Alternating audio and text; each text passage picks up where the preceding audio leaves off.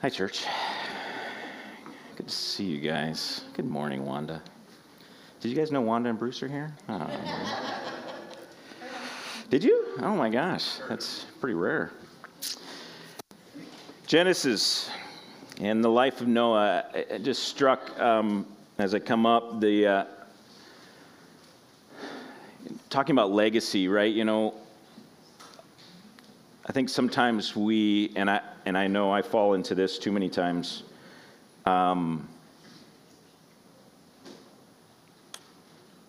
we spend too much time worrying about our legacy and not enough time worrying about Jesus. And guy like Noah, he wasn't trying to make a legacy for himself. He was just listening to the Word of God. He had no idea what was coming.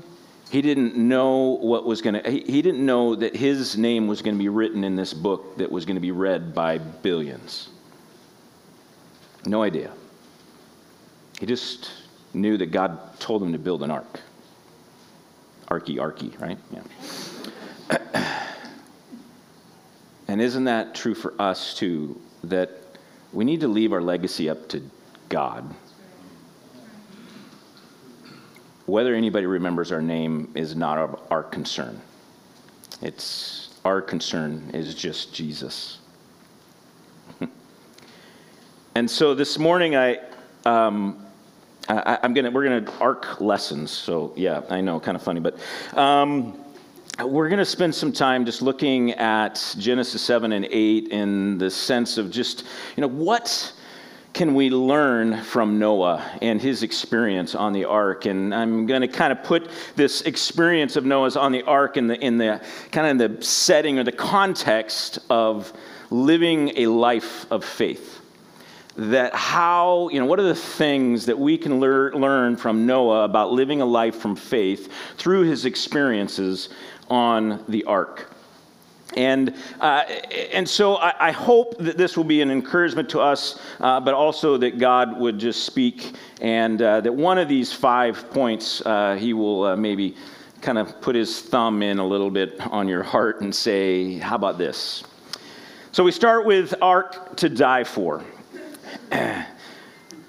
It's amazing in a sense that, what Noah invested his life in ended up for everyone else being their death. Right? I mean, Noah was willing to put his entire reputation again on the line, right? He wasn't worried about, again, his legacy. If he was worried about his legacy, then maybe he wouldn't have built the ark, because everybody was telling him he was a fool. Everyone, what are you talking about? Rain? We don't even know what that is. Right? Ark? What? Like all of these animals are going to show up and you're the savior of the world? Come on, Noah, this is crazy. And yet Noah invested his entire life and indeed his family into the ark.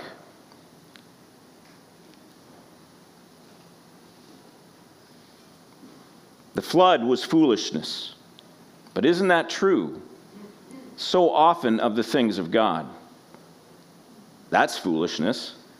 The Messiah, crucified? No. The Messiah is bringing back, he's reigning, right? He's bringing back the glory days. He's not going to get crucified.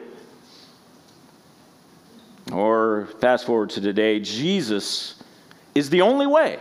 Oh, come on. Jesus is not the only. There's a bunch of ways out there to get to heaven. Yeah, you've got your way, I've got my way. But to say that Jesus is the only way, come on. Not only is that foolishness, that's actually offensive. Another one, eternal condemnation. Hell, even in the church. Hell, come on. God loves us. He's not going to send us to hell for eternal punishment. Come on. What we put our hope in, others are going to reject. That's just a reality. Some are going to be offended by it. Some are going to attack us because of it. When we choose not to live like the world lives, The world doesn't like it. And they are going to try to squelch and to squish and to push and to attack and to move us to the side and call us fools. And we have to come to that point like Noah did. Are we going to follow God, or are we going to allow the world to influence how we live? Are we going to allow even our families to influence how we lived? I think it's interesting that, where's the rest of Noah's family? His sons and their wives and his wife made it in. But what about his brothers and sisters? This is a reality too for us, especially in America, where Christianity for a long time has been the cool thing to do, and now it's not so much, but still there's a lot of people in the church that say they profess Jesus, but are they really willing to follow Jesus? And when they see other Christians around them begin to radically live their life for Christ, they begin to say, whoa, that's just a little bit too much. You don't have to go to Africa, or you don't have to go that far. You don't have to sacrifice that much. That's crazy. Why would you do that? Why would you pack up everything and move? Why would you, just to follow Jesus? Come on, you don't have to do that. Why would you let a job go? A good paying job, maybe a promotion, in order just to continue to do what God's called you to do? That's crazy. What are you thinking? God is not asking you to give all of your money away to the poor. Why are you giving so much money to the church? Why are you stretching yourself like that? You're endangering your family. Teenagers even have parents that sometimes try to hold them back. Say, no, you can't be a missionary. You should, just be a pastor somewhere here, but don't go a long ways away. And why are you taking my grandkids a long ways away? What are you thinking? No, God's not calling. No. Stay here. This is what we do. This is family. Sometimes our arc is going to be offensive to other people.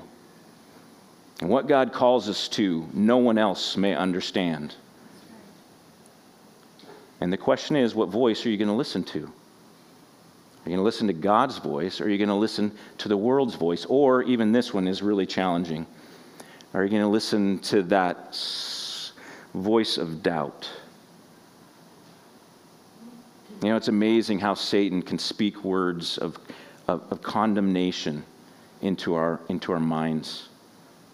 I don't know about you guys, but that's a wrestling match for me all the time. That little, that little Satan voice, not God voice, little Satan voice that is constantly telling me, you're not enough. You shouldn't be doing this. What are you doing? That was horrible. Why'd you do that? That's dumb. Can we silence that voice? Can we listen to God?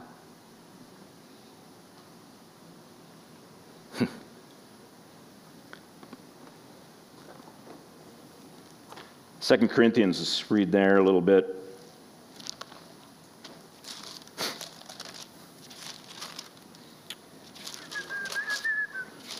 I'll get there eventually. 2:15. For we are the aroma of Christ to God among those who are being saved and among those who are perishing. To one, a fragrance from death to death. To the other, a fragrance from life to life. Who is sufficient for these things? Sometimes we are going to be called to do something that's offensive to the world around us.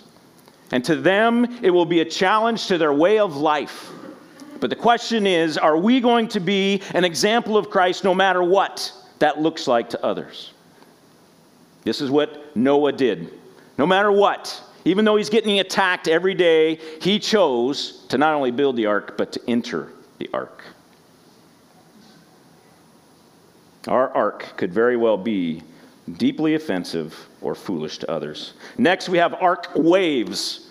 Ark waves. Waves are, depending, this is a big boat, right? You think about the ark, it's like, like 500 feet long or whatever. It's a pretty huge boat, right? And, it's understood that, the bigger the boat, usually the bigger the wakes, right? So it's about displacement, right? And so imagine the wake that this boat had, right? And it is amazing to consider that the wake of the blessing that Noah received by being obedient to Jesus.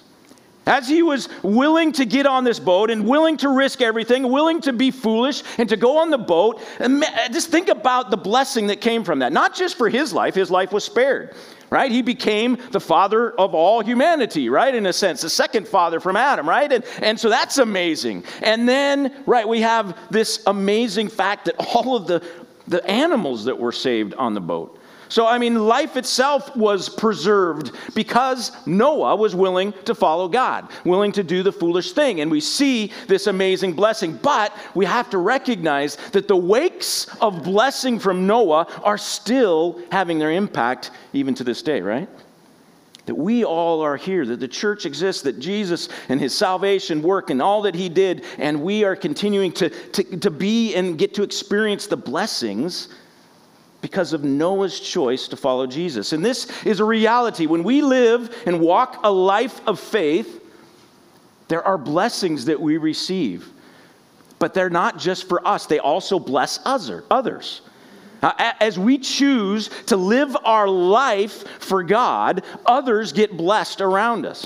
I love the passage in 1 Corinthians chapter 7 that talks about the believing husband or the believing wife staying with an unbelieving spouse because they will bless that unbelieving spouse because of their faith and their children. Amazing, the blessing wake that comes when we choose to follow God. But that's also true in our entire lives. Those around us, whether they believe in Jesus or not, will be blessed by our life to follow Jesus. And so we do so with that in mind, recognizing that God is going to continue to bless others as he blesses us. Matthew chapter 6, verse 10, it's the prayer, right? Jesus gives us the Our Father in heaven, hallowed be your name. Your kingdom come, your will be done on earth as it is in heaven. As we do God's will on earth, his kingdom comes. And those in our sphere get blessed by God's kingdom coming. We should expect not only to receive blessing from the Lord, but that blessing will leave a wake. That when we enter our day with the right perspective, our eyes focused on Jesus, then we will interact with people throughout the day in a way that's loving and honoring and respectful, and that could change that person's life, whether they believe in Jesus or not. How many of us have experienced that? You go to a grocery store and you just bless the person who's checking out your groceries by being gracious to them, even though the line is long. I know Carol Knott has told me many times of her stories of how she just loves to do that. She goes to a store and she just sits there and she just blesses that person the whole time, just giving them encouraging words the whole time, no matter what's going on. She just wants to honor them and respect them and encourage them. And so many people are blessed because Jesus has blessed her. Are we doing that? Are we allowing God to bless others through us? Are we allowing that wake to reverberate out? When we get our eyes right, when we get our focus right, then we're going to live our life differently. And when trouble comes, when trials come, when things are difficult, or even when things are good, we're going to speak differently. And as we encourage others, they will be encouraged. And then maybe someday they'll even ask us, hey, you know what? You're always just so good to me and so nice. Why is that? Well, it might be because I got a guy named Jesus on my side. Now, it's true that many are impacted by the blessings that we receive, but we need to also understand that sometimes those who have been impacted by the blessing that we received through Jesus will not embrace that blessing. Some will walk away from it. Again, Noah's family, they didn't get in the ark with Noah. Yeah, he had his sons and his wife, but many of them around us will reject that blessing. Also, to remember this important piece: never to take credit and never take blame for how somebody else responds to the blessing. Both of those things land right in the middle of pride. And then we're getting our eyes off of Jesus. We're looking at ourselves, thinking that we're the one that's blessing everyone, thinking that we have control and power over other people. And then we begin to doubt when that doesn't work, maybe, or if it continues to work, we get bloated and think, oh man, I'm so amazing. All right, so ark wakes. The bigger the blessing, the bigger the wake, the bigger the impact. Third, have you ever thought about this? When do you think Noah finally realized that there was not a rudder on the ark? Right? You ever think about that? Like, is it after he gets in the boat, right? And maybe he goes kind of like, oh, here comes the water. It's raining. Okay. Yeah. How do I run this thing? How do I turn this thing? How do I control this thing, right? There's no rudder on the ark. What are we going to do with that, right?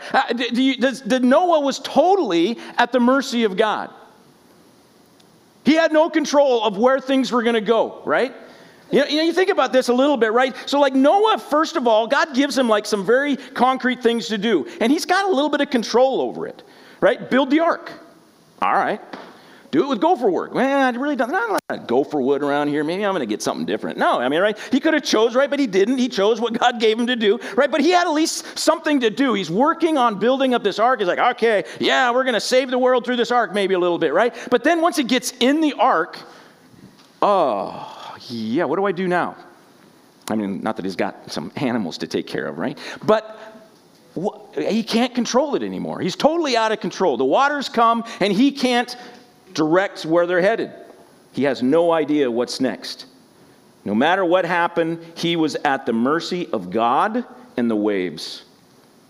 And this is, again, the life of faith. Consider John chapter 3. Kind of a parallel passage, certainly to this sense that we are out of control. John 3, verse 8. The wind blows, Jesus says, wherever it wishes, and you hear its sound, but you do not know where it comes from or where it goes. So it is with everyone who is born of the Spirit. The life of faith requires a loss of control. A life of faith requires a loss of control.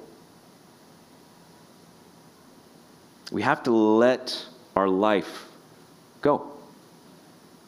We've got to stop trying to direct every step.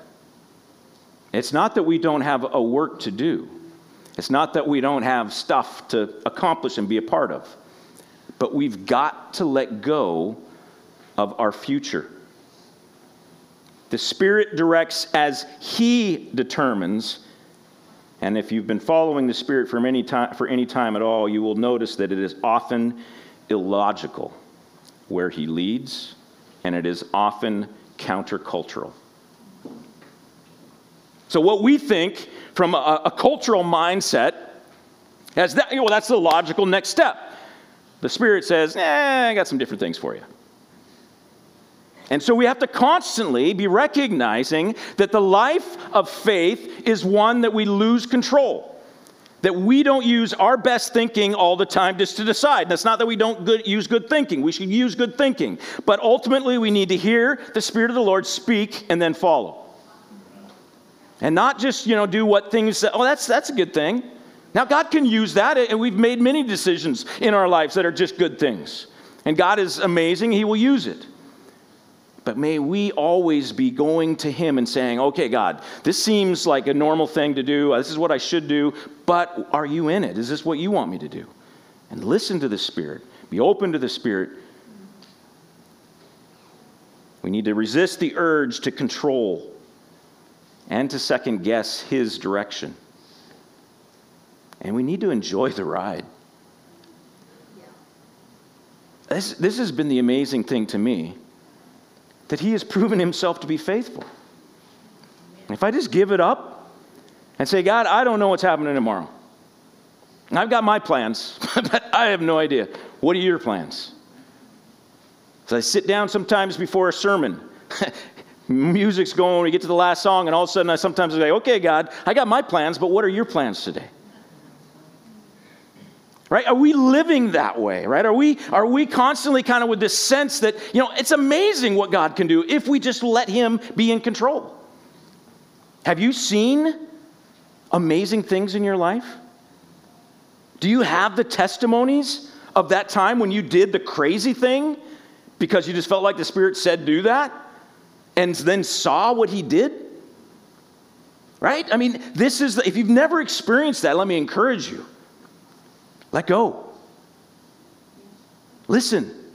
He will speak. He will direct you. He will lead you.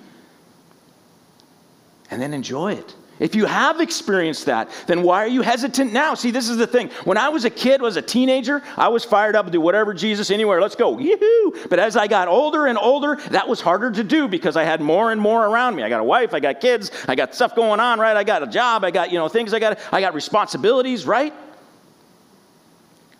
And so as we get older, we need to continue to come back to this reality that we've got to let the Spirit be in control. Let's not worry about our retirement. Let him worry about that. Again, Matthew in the Sermon on the Mount, right? I mean, he takes care of the birds of the air. You think he could take care of us? He takes care of the weeds in the field, basically. They're beautiful. You think he can take care of us? But we, again, our American mindset, I've got to have it all laid out. I've got to have control. I've got to make sure I do it my way. Do it the way the world tells me to do it. Again, that doesn't mean that having a retirement is not a good thing, but we need to continue to allow God to direct us, and it gets harder sometimes as we get older, even though it should get easier because we have more experiences, right? Matter of fact, I'd say if it's been a while since you've had, let's say, if the last testimony that you can give of God calling you to do something crazy and then seeing how he blessed you in the midst of that, if the last story that you have to tell about that was 5 years or more, are you listening?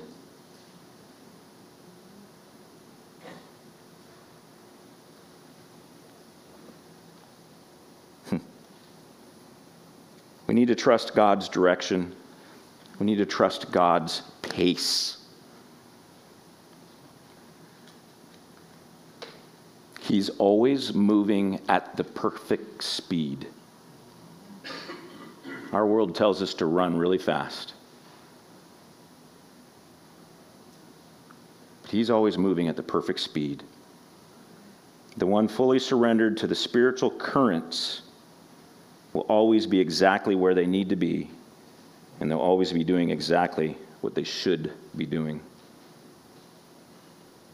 All right, next, the ark of silence. Maybe this is a bit of an extrapolation out of this story of Noah. But he's on the ark for 10 months. And in that 10 months, he's on the ark for a little bit longer now, more than a year-ish. But anyway, in that 10 months that he's on the ark, first 10 months in the ark, it records no words from God to Noah. Now, maybe he was talking to him. I don't know what that is going on there. But I just want to use that as an opportunity for us to, again, another life, I think, lesson, an ark lesson, if you will, about the life of faith. In the midst of this storm, God is silent in the life of Noah.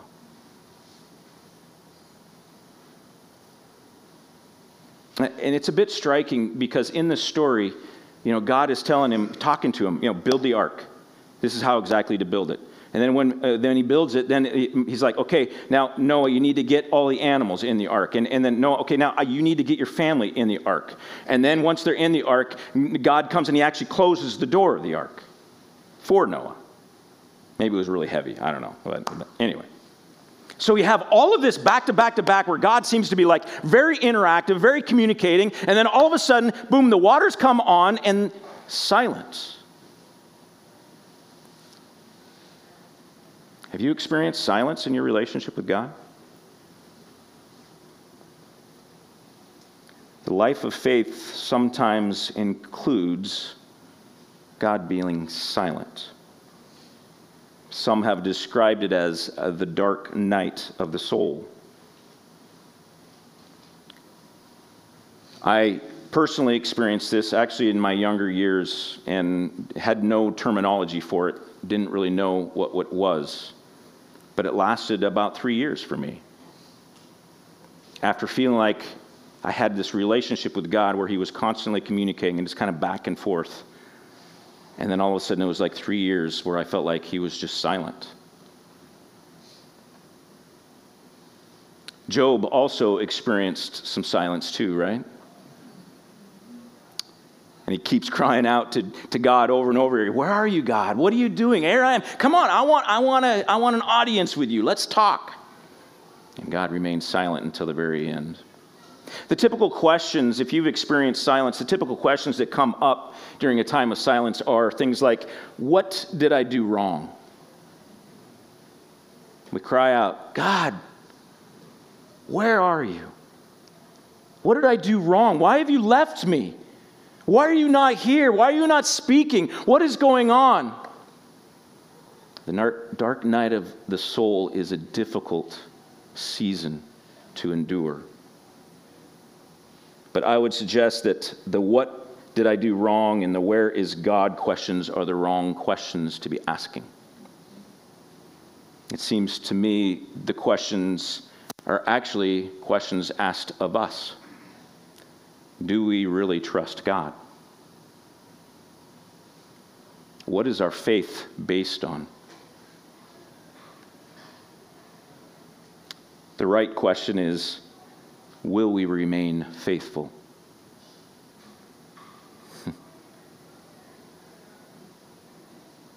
The way I've come to, I think, understand the dark night of the soul is simply this, that God often draws us closer by being silent. Right? You know, the whisper, right? God's whispering to us, right? The idea of whisper, right, is you have to lean in. The idea of silence is even more so, to just rest. I think also sometimes God uses the dark night of the soul as a way to get us to listen differently. I think sometimes we can get zeroed in on one way that God speaks. And so he actually sometimes is actually talking, he's speaking, but he's speaking a different way. And we need to develop an ear for that other way of speaking. But do we trust him? I mean, how many of us, I've been there, I do this as well. Our first reaction is, oh man, I knew it. I knew he was going to bail on me. Here things get really tough. Look at the water's coming in. I've got no rudder in the boat. I can't control where I'm going. And now you're silent. See, you just set this all up. You're just trying to destroy me. Right? Don't we do that? God goes silent or God does something different and we can immediately just start to just cast stuff, blame and ugly stuff at God. And we quickly just run the other way.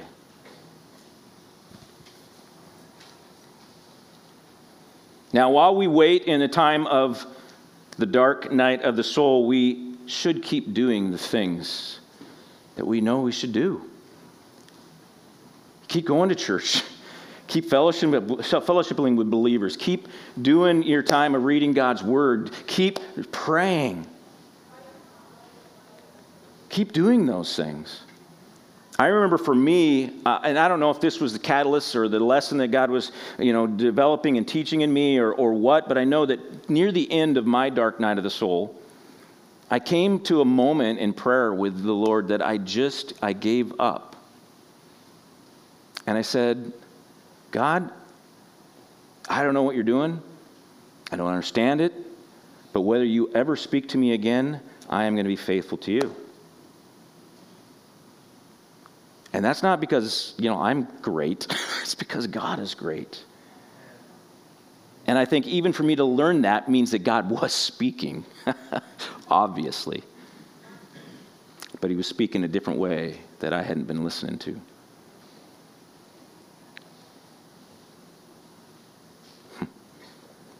Now here's the amazing thing. I love this. In Genesis 8, verse 1, so we're halfway through. Now God doesn't speak yet, but I love this verse. Genesis 8:1, and God remembered Noah. Noah and the ark are floating along, the world completely flooded, and God remembered Noah. I was reminded when I read that verse of the thief on the cross and his cry to Jesus. Jesus, when you get into your kingdom, remember me. This is what we need to keep focused on in the midst of a dark night of the soul. That he knows our name. That he remembers us. And he will always be faithful. Moments of silence from God are not reasons for doubt and fear, but for deepening our trust and intimacy with our Father. All right, finally, stinking ark. Okay, a year on a boat with animals. A lot of animals and birds. I mean, come on, right? You got to have thought of this before, right? How stinky was that, right? Seriously, I mean, I know what I smell like after a day, right? I mean, all those animals and people and, oh my gosh, right? A year on that thing? Oh, gosh, it had to stink really, really bad. Now I grew up kind of in dairy country. I was not a dairy farmer. My family were not dairy farmers, but I grew up in dairy country. And so because of that, I learned to love the smell of cow manure. Okay, I'm sorry, it's just true, okay? And so whenever I smell cow manure, I'm like, yes, right? I'm excited about that, right? I must be close to home or something, right? I don't know, it just has this feel to it that just feels right. Now, there's some, I will say, there are some cow manure that is just kind of, no, it's a little too ripe, right? It's the fresh stuff that's nice. Anyway. But the ark had to have been pretty bad, right? I mean, I couldn't imagine being in there. I would have been probably kind of going, this is not good anymore. I want out of there.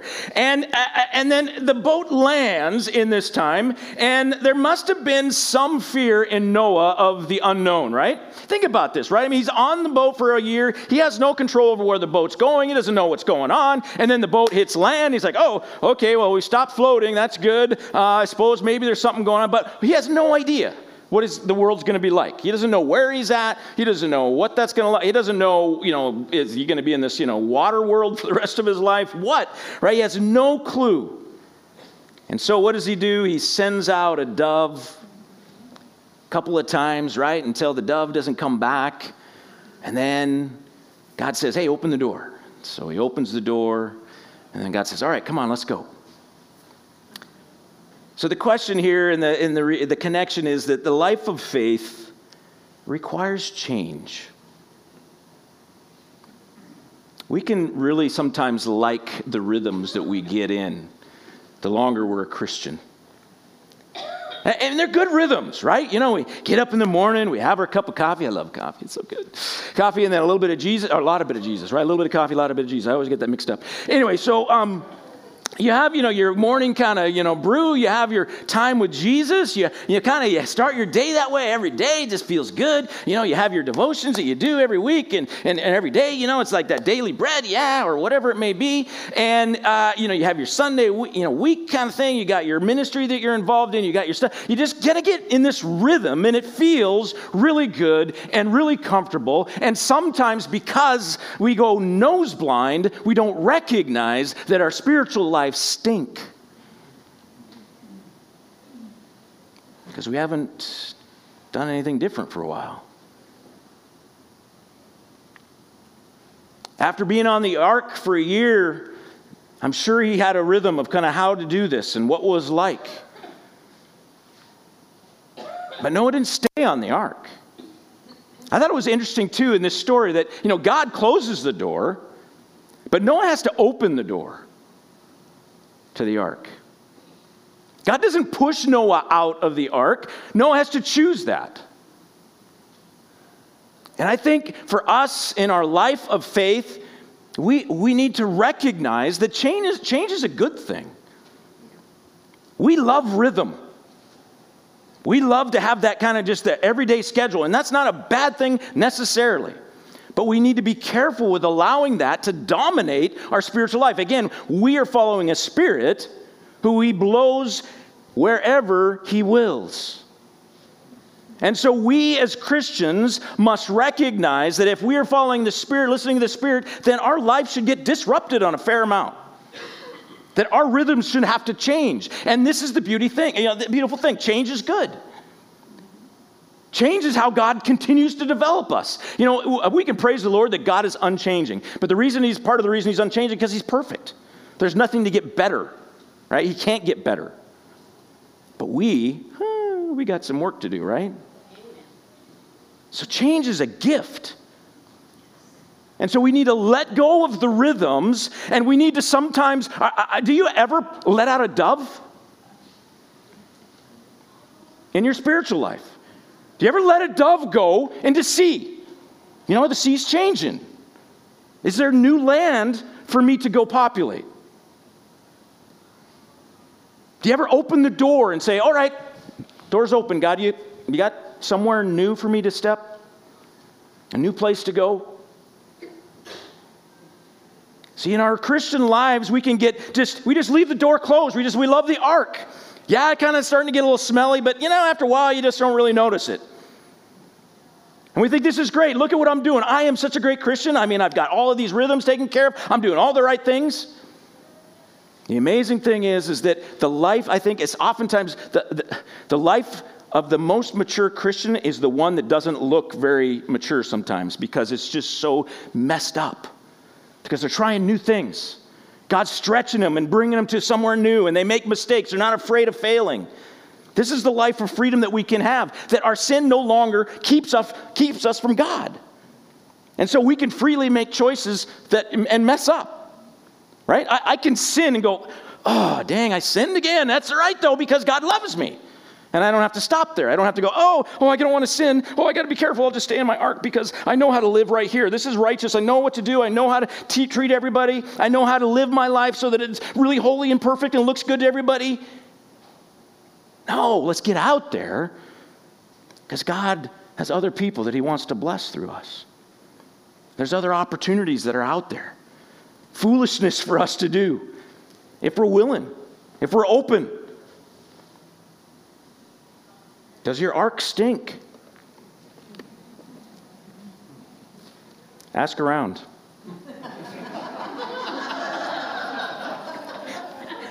Often other people smell it before we do.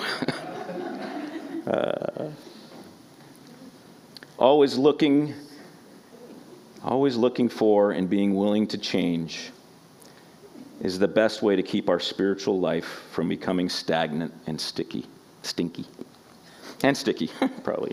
Yeah. All right. Worship team, why don't you come up? We're gonna transition from stinky arks to communion. Beautiful thing. Oh, but I got to read this. Oh, man. I'm sorry. I forgot to read this amazing passage. So we're going to read it because we can.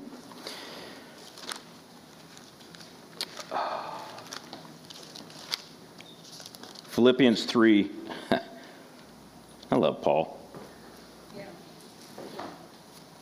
Philippians 3, verse 14 and 15. I press on, Paul says, toward the goal for the prize of the upward call of God in Christ Jesus.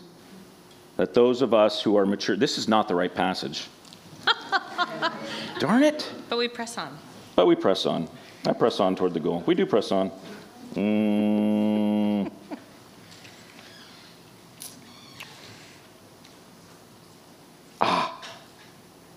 Oh, that's 12 and 12. I started in 12. That's where it's good. Okay, sorry. Not that I have already obtained this. See, Paul's saying, I have not already obtained it. Sometimes we can think that in our spiritual life we've already got it. We're already there. I've arrived.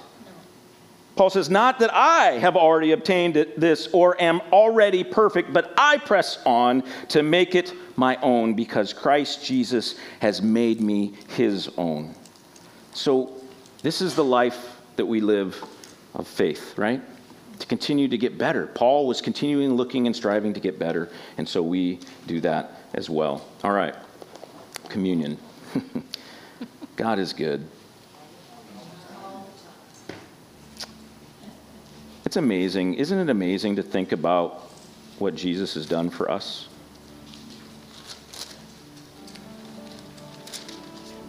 And I've said this before, and I know many of you believe this and have experienced this as well. But the older we get, the more time we live with Jesus, the more we're just amazed at his grace.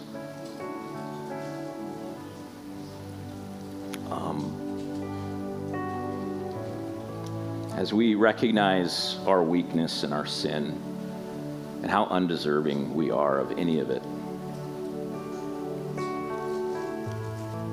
And that goes beyond just our Christian life. I think it's our whole life, right? I mean, everything begins to become more and more like, wow, I'm really messed up. But Jesus loves me. The life of faith that we're called to live is one that's already been lived by Jesus. And so this is why we keep our eyes on him. It's because he's already lived that. And so we remember this morning what he did. How he was willing to do something crazy. Go to the cross. For us. And we reap the amazing blessings that have come down through the generations, that wake of blessing from Jesus' death on the cross.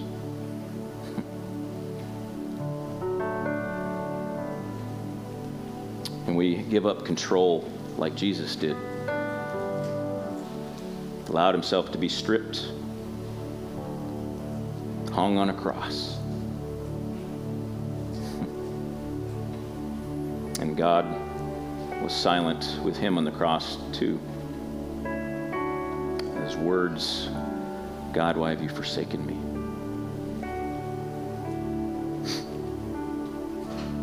He's willing to change. Are you willing to follow Jesus into all of that? John chapter 3, verses 14 through 17. And as Moses was lifted, as Moses lifted up the serpent in the wilderness, so must the Son of Man be lifted up, that whoever believes in him may have eternal life. Say it with me. For God so loved the world that he gave his only Son, that whoever believes in him should not perish, but have eternal life. Heavenly Father, thank you for loving us so much. Thank you for sending your Son, and thank you, Jesus, for willingly coming and giving your life for us. And Lord, thank you as well for the Holy Spirit who comes and dwells in us and helps us to know what is true, helps us to see Jesus' face, helps us to experience and enjoy the blessings that come, and continues to direct us. And his ways are always perfect. Help us to do that and do it well. Lord, as we partake of this wafer this morning, we remember Jesus' sacrifice. And Lord, once again, we pledge to live like he lived, that you would be glorified and that we would be blessed. In Jesus' name, amen. Let's take together.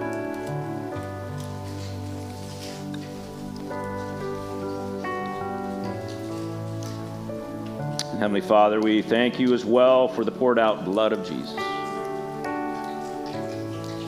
Lord, I cannot understand why you're willing to forgive my sin I can't imagine the love that you have for me.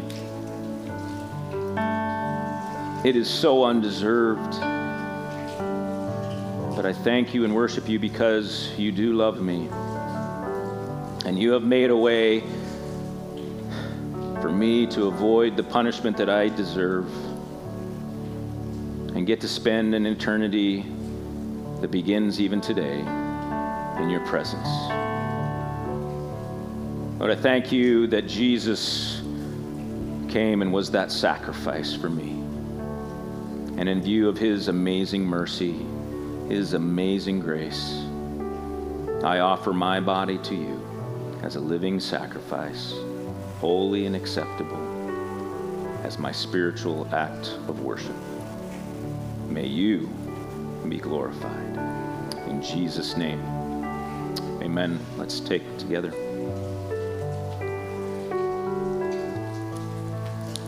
All right, church, let's stand. We've got a song or two to sing here, and then I'll come back up in the closing passage. Lord, it's the cry of our heart. Our cry of our heart is for you to take our life. Let it be consecrated to you, Lord, that you would have your way in us. Lord, it is the cry of our heart. Help us. We struggle. We get tempted and influenced by this world. We doubt, and we are weak. We need you. So please help us. Hear our cry and come and respond to us. Lord, help us to live the life of faith that you've designed for us, the life of freedom that you want for us, that you would be glorified in all that we do, in all that we say. Thank you for your amazing and abundant grace. And thank you for the fact that you hear these prayers and that you do answer them. Help us to see those answers. Help us to hear your Spirit. Give us the courage to follow wherever you lead. Galatians 5, verse 16 and following, but I say, walk by the Spirit, and you will not gratify the desires of the flesh. For the desires of the flesh are against the Spirit, and the desires of the Spirit are against the flesh. For these are opposed to each other, to keep you from doing things you want to do. But if you are led by the Spirit, you are not under the law. Now the works of the flesh are evident: sexual immorality, impurity, sensuality, idolatry, sorcery, enmity, strife, jealousy, fits of rage, rivalries, dissensions, divisions, envy, drunkenness, orgies, and things like these. I warn you, as I warned you before, that those who do such things will not inherit the kingdom of God. But the fruit of the Spirit is love, joy, peace, patience, kindness, goodness, faithfulness, gentleness, self-control, and against such things there is no law. And those who belong to Christ Jesus have crucified the flesh with its passions and desires. If we live by the Spirit, let us keep in step with the Spirit. In Jesus' name, amen. God bless you, church.